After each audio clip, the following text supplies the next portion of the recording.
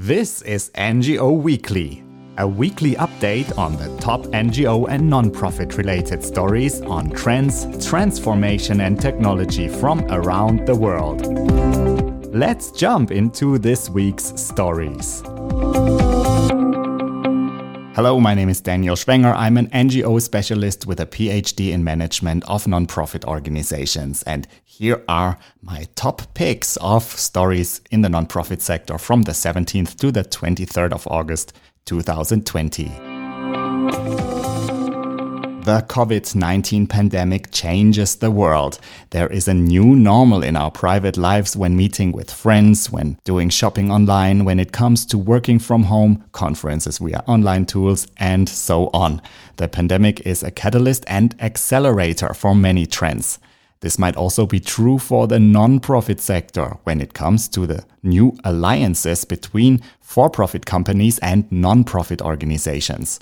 I found the press article in the last week that Lyft, the second largest ride-sharing company in the United States, will deliver 1 million healthy meals with the help of non-profit partners. During the corona pandemic and economic recession, more low-income US households are financially troubled and cannot provide enough to eat.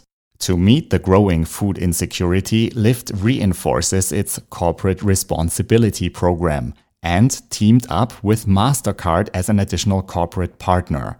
On the non-profit side, Lyft cooperates with organizations such as My Brother's Keeper Alliance, the anti-discrimination organization National Urban League, and United Way.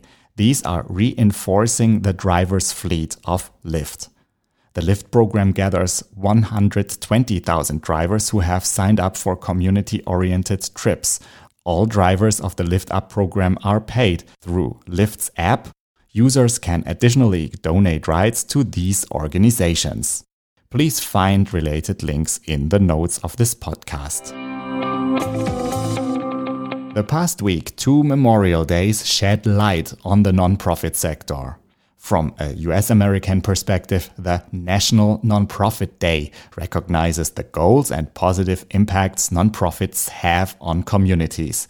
This Memorial Day is observed annually on August 17th since 2017. On August 19th, the World Humanitarian Day pays tribute to the people who risk their lives to provide humanitarian assistance in international organizations and nonprofit organizations.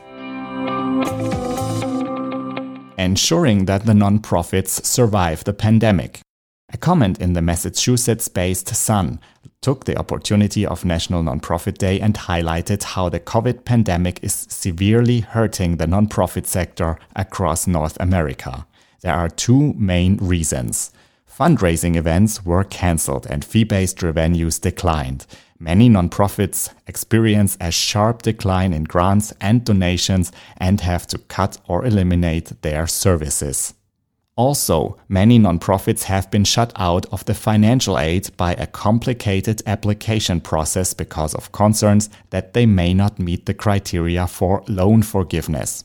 The article fears the nonprofit sector is hollowed out and quotes a study on the state of the nonprofit sector in the US.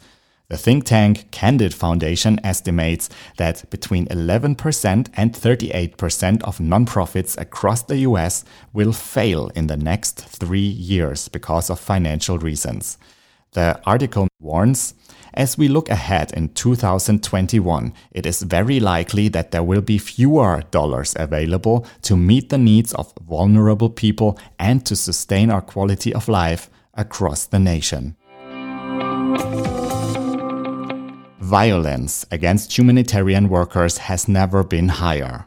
2019 attacks against aid workers surpassed all previous years, the United Nations declared on the occasion of World Humanitarian Day. According to the aid worker database, a total of 483 of aid workers were victims of violent attacks. 125 among them lost their lives. This represents an 18% increase in casualties compared to the previous year. Most of the attacks took place in Syria, Southern Sudan, the Democratic Republic of Congo, Afghanistan, and the Central African Republic.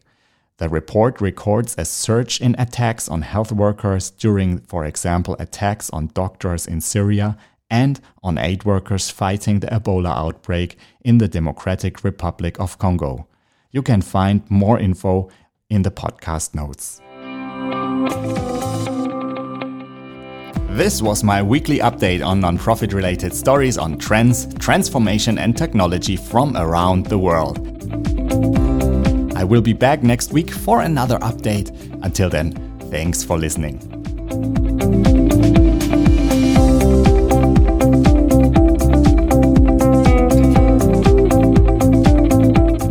I'm Daniel Schwenger in Geneva, Switzerland. What trends are shaping your environment? Would you like to reach out through a podcast? Contact me at podcast@ngo-research.org.